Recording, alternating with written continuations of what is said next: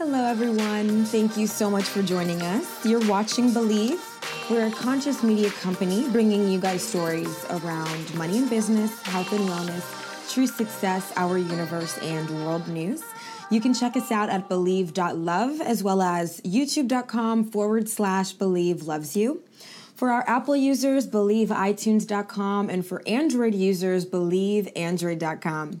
I'm Vanessa, and thank you again for joining. We're going to jump in here. We have a short show for you today, but still a great one, of course. We're going to start with money and business. We'll discuss how to network, especially for those who hate networking.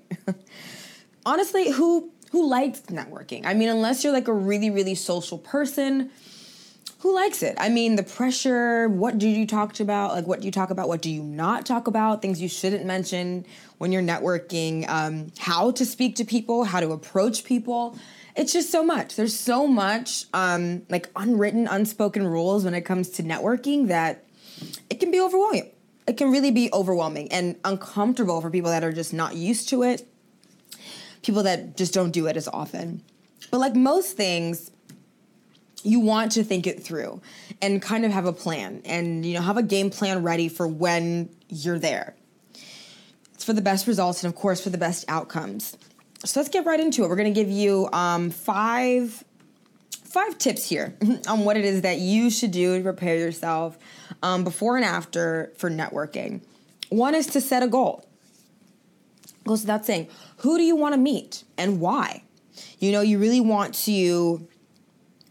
to ask yourself those questions, and you want to it could be broad. It can be as broad as, you just want to meet some new people in your industry. You're just trying to network on a very, minimal level, and you just want new contacts. It could be that broad. That can be your goal. Or it could be a little more specific. Like maybe you're looking for, a social media specialist, for your company, and you want to find someone that meets those requirements. But either way, you want to set a goal. Setting your intention before the networking event, or any event, of course, it just leads you to a more productive conversation. You'll understand what you're there for. You'll understand if you're wasting time, if you're getting to where you want to be. Maybe in that last hour, you'll realize like, hey, didn't do what I wanted to do. So now you have to, find some more people to talk to, find more things to look into, or maybe you did do everything you wanted to do. So now, you can just spend that last hour chatting with whoever you're chatting with. But if you don't have a goal, then you might leave feeling a little weird, like not knowing if you actually made, some kind of a turnout, or if you actually did something relevant for your business, or if you made any kind of advance. So you want to set goals. Stop committing random acts of networking. It says networking guru Kelly Hoey. She said that to Forbes. Random outreach is not an effective approach to problem solving. And at its core, networking really is about seeking a solution to a problem or challenge that you're already facing. So it's good to know what it is that you're already trying to get done before you go jump into that networking situation, especially if this isn't your thing. If meeting new people and talking to new people, or just, getting out there, so to speak, isn't really your thing, you're going to want to plan it out for its best outcome.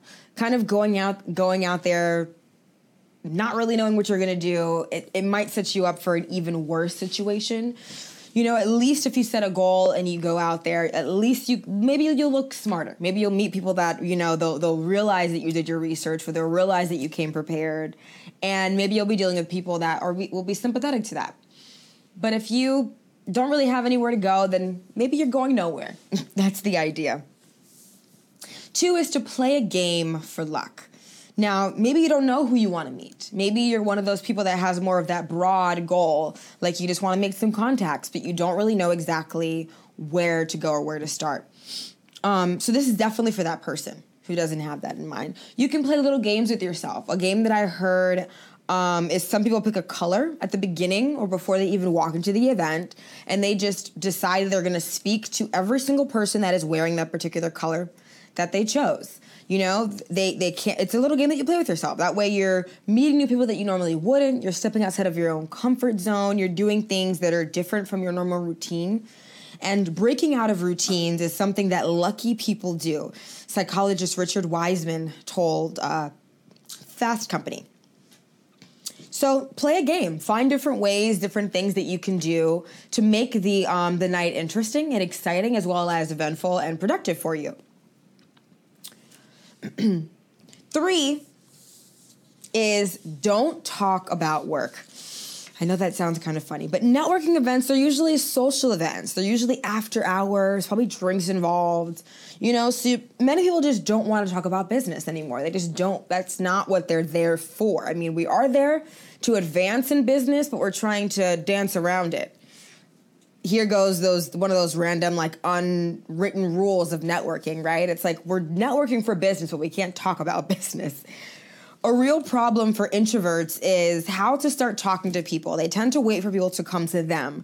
Bernard Carducci, director of the Shyness Research Institute at Indiana University, told Motto, which is super true. I mean, if you're an introvert, how exactly do you engage with new people when you're trying to network?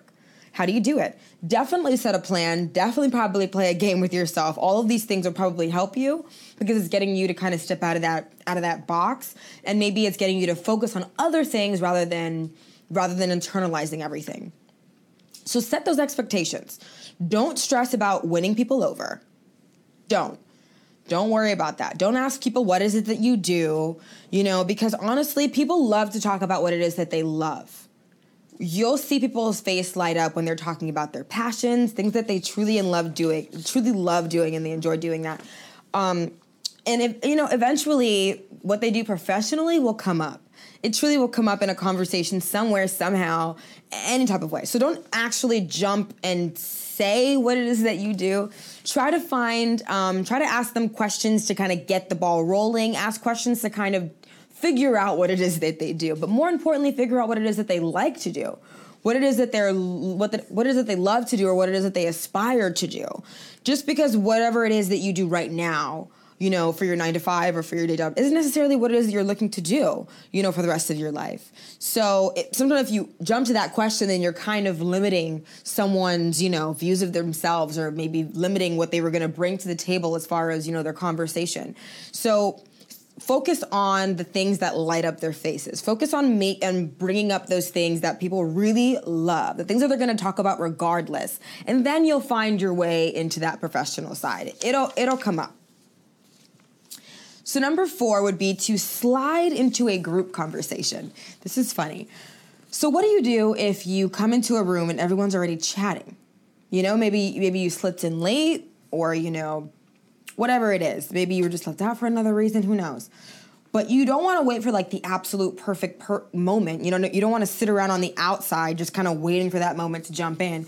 You also don't want to just barge right into and cut anyone off or make anyone feel uncomfortable. So there are a few different ways that you can really go about this to not make it so uncomfortable and weird while still looking professional and kind of, do it tastefully. So keep in mind that there's really just no one right way. There really isn't. There's different circumstances, different people, different times, and different ways that this can really go down. But you can approach someone that you know. That's always a great idea first, is if you know someone there, approach that person, maybe tap them on the shoulder, and that's a great way to get yourself introduced to the group. They'll probably be like, oh, this is Vanessa, she does this, and then you're introduced to the group. That's a really good way. But if you don't know anyone, that can be a little tricky.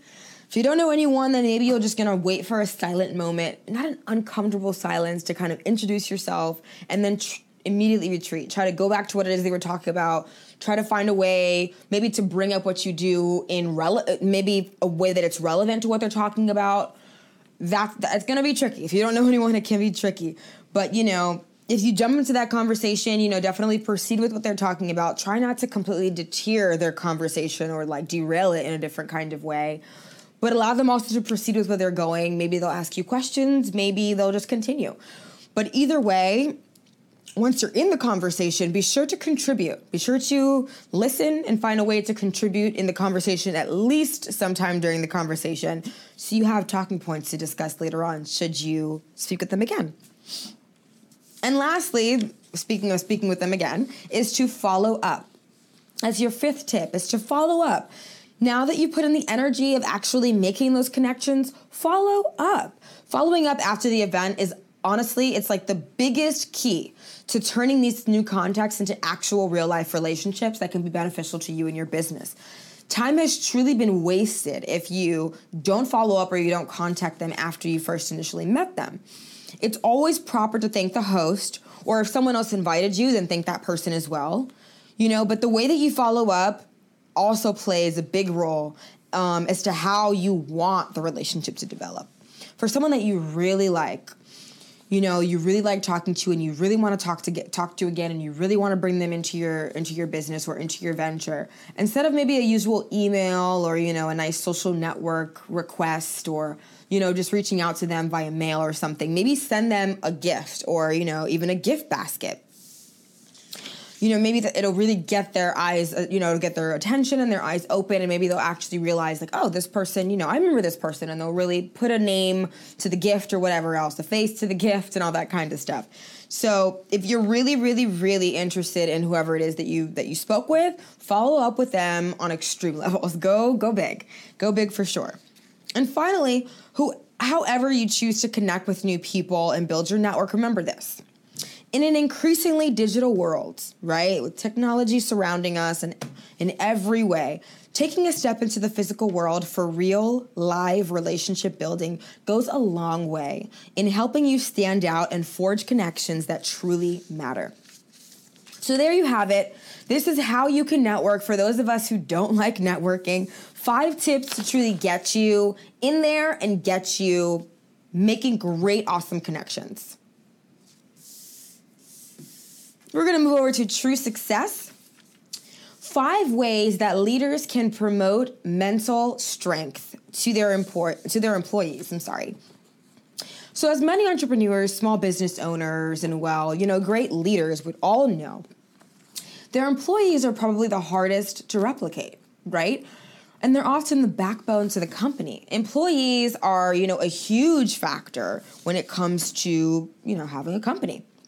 Knowing this, though, it would make sense that leaders would do everything possible to ensure that their teammates felt physically, mentally, and emotionally, supported. But that often does not happen. That's not the way that it always happens. The disparity between employees' value and how they're sometimes treated by their leaders was made apparent earlier this month when Olark founder and CEO Ben Congleton response to an employee's mental health days went viral. Madeline Parker, she sent her colleagues an email explaining why she would be absent from work for a few days. The message read, "Hey team, I'm taking today and tomorrow to focus on my mental health. Hopefully I'll be back next week refreshed and back to 100%. Now, Congleton applauded developer at Madeline Parker's openness with her team about her need to take a break to focus on her mental health.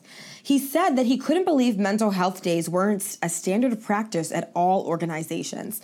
And this simple interaction truly sparked a viral conversation about mental health and strength, and it highlighted a big opportunity for leaders to improve their team's performance, as well as their own. So mental health and mental strength, they're not mutually exclusive, no, but they are definitely connected. Maintaining mental strength requires a commitment to your mental health, and leaders who overlook the need to feel mental health or feed mental health miss out on having the strongest teams possible. So we're going to go into 5 ways that leaders can definitely promote mental strength in their employees. First is to encourage community within the company. Now, one study found that lonely people are less sustainable to rewards than others, meaning they're are also less likely to be engaged with your projects or your work.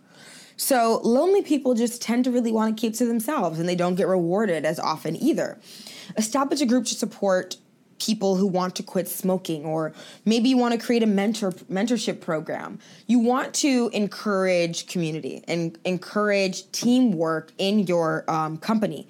Building communities within your organization ensures that people are caring for and supporting one another, treating each other like people rather than just like a number in, this grand system.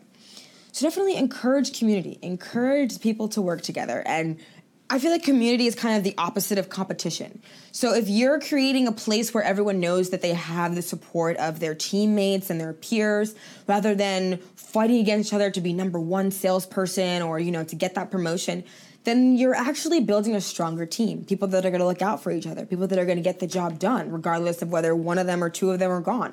People that are actually going to work for your company like it's their own. Number 2 is to set realistic expectations for performance. That's both good and bad. So one of the worst things in business is the lack of structure. So you want to be sure to set expectations. Let your employees know what it is that you look forward, whether it be weekly, monthly, quarterly. Parker's self-awareness that she needed a break to perform was essential to pointing her in the right direction for her own health. She had that. She knew what the expectations that she needed to meet for herself, and she knew that she wouldn't be able to meet them if she wasn't focusing on her mental health. So by setting clear expectations about the key performance indicators that team members need to target, leaders have built-in accountability and can maintain the flexibility to allow just results-producing employees to take the breaks that they keep them committed. So you really want to focus on those expectations. And you want them to be consistent and across the board. You want every single teammate to understand what it is that they're looking for, what it is that you're looking forward, what it is that you want them to do, what it is that they can do. And you want to be clear about that, of course. Clear expectations just make for a better outcome and better productivity. Number 3 is to invest in hiring processes that benefit candidates as much as they benefit you. Now, every business is different. Some CEOs would rather hire every individual that works for them, while others entrust their employees to know their vision. So you really want to figure out which one is best for you. What company is best for you, or I guess what mindset is best for your company. Whichever is right for you, though, you want to make sure that it's done the way that you want it to be done. So by sharing your vision with your employees, you're painting a picture for them, for each one of them, and how each of one of them will play a part in that company. So you want to notice those reactions. Notice if they're excited when you're talking about, the future of the company, or do they get bored and annoyed? These reactions, they're going to let you know whether they're on board with you for the long run or whether they're just here for the paycheck for the moment. You want to really be mindful during that hiring process. And I think that the hiring process is something that just goes across the board for as long as they're your employee. Yes, you chose to make them your employees and you hired them, but you want to make sure that these connections are still there. And if hiring is something that you do frequently, then you really want to have a good system in place so that you get the best people that are best for your company in through the door. 4 is to remind yourself of what's beyond the office doors. This is huge. As entrepreneurs, we get really excited about our ideas, right? We get super excited and we literally think that everyone else should be as obsessed with our company as we are. It's just not the case. In reality, many of these people that work for you, they aren't the owners and they don't have the same take on it. So providing them with the opportunity to take ownership of projects or process is very important. It's very important for your employees to feel like they're a huge part of your company. If you want them to care for your company on that level. So that's a big thing that encourages leadership and innovation. But remember that their lives don't begin and end with the office. You have to remember that. You cannot expect them to view your company the way that you view your company. Not entirely anyway.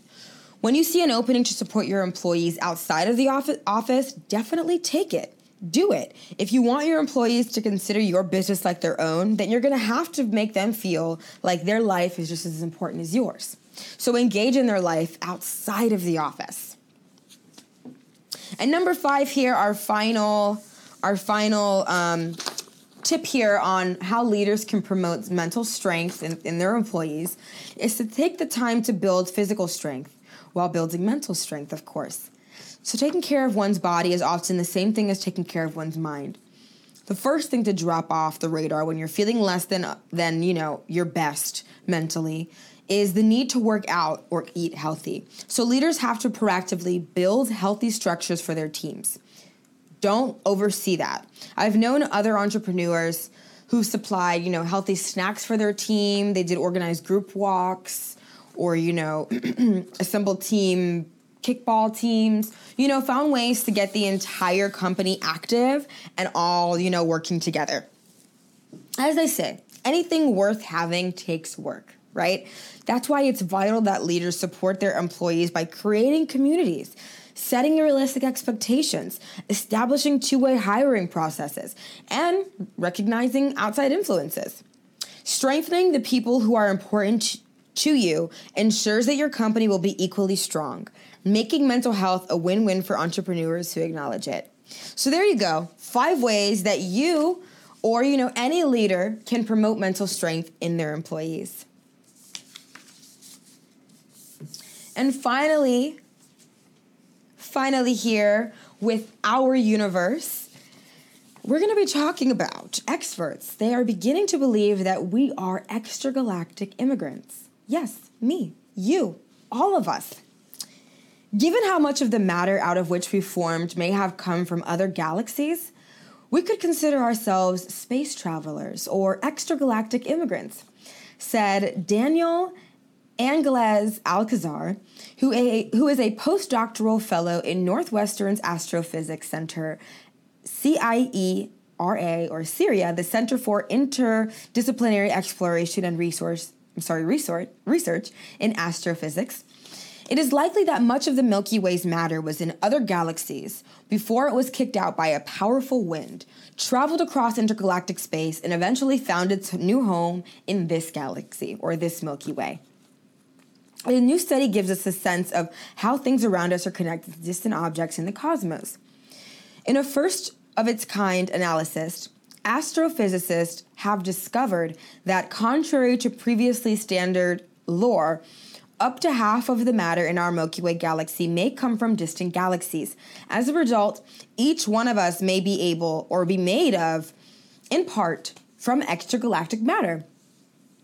So using supercomputer simulations, a Northwestern University team of astrophysicists found a major and unexpected new mode for how galaxies, including our own Milky Way, acquired their matter: intergalactic transfer.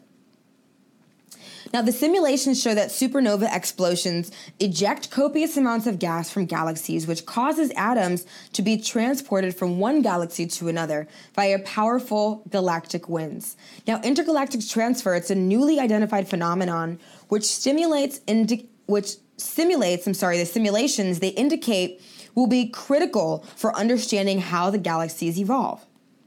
Now, galaxies are far apart from each other. So even though galactic winds propagate at several hundred kilometers per second, this process occurred over several billion years. Now let's get into that study that happened. Professor Claude-André Fouchard and his research group, along with collaborators from the FIRE, which is Feedback in Realistic Environments project, which he co-leads as well, had developed sophisticated numerical simulations that produced realistic 3D models of galaxies following a galaxy's formation from just after the Big Bang to the present day.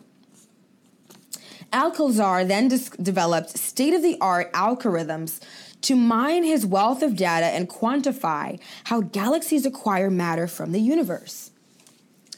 So that study, which required the equivalent of several million hours of continuous computing, was just published last Thursday, July 27th in the UK by the monthly notices of the Royal Astronomical Society. This study transforms our understanding of how galaxies formed from the Big Bang. That was what Fouchard said, a co-author of the study and assistant professor of physics and astronomy in the Weinberg College of Arts and Science. What this new mode implies is that up to 1/2 of the atoms around us, including in the solar system, on Earth, and in each one of us, comes not from our own galaxy, but from other galaxies up to 1 million light years away.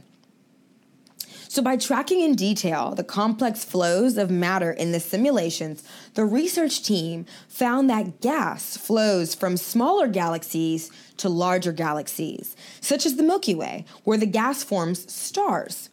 This transfer of mass through galactic winds can account for up to 50% of matter in the larger galaxies.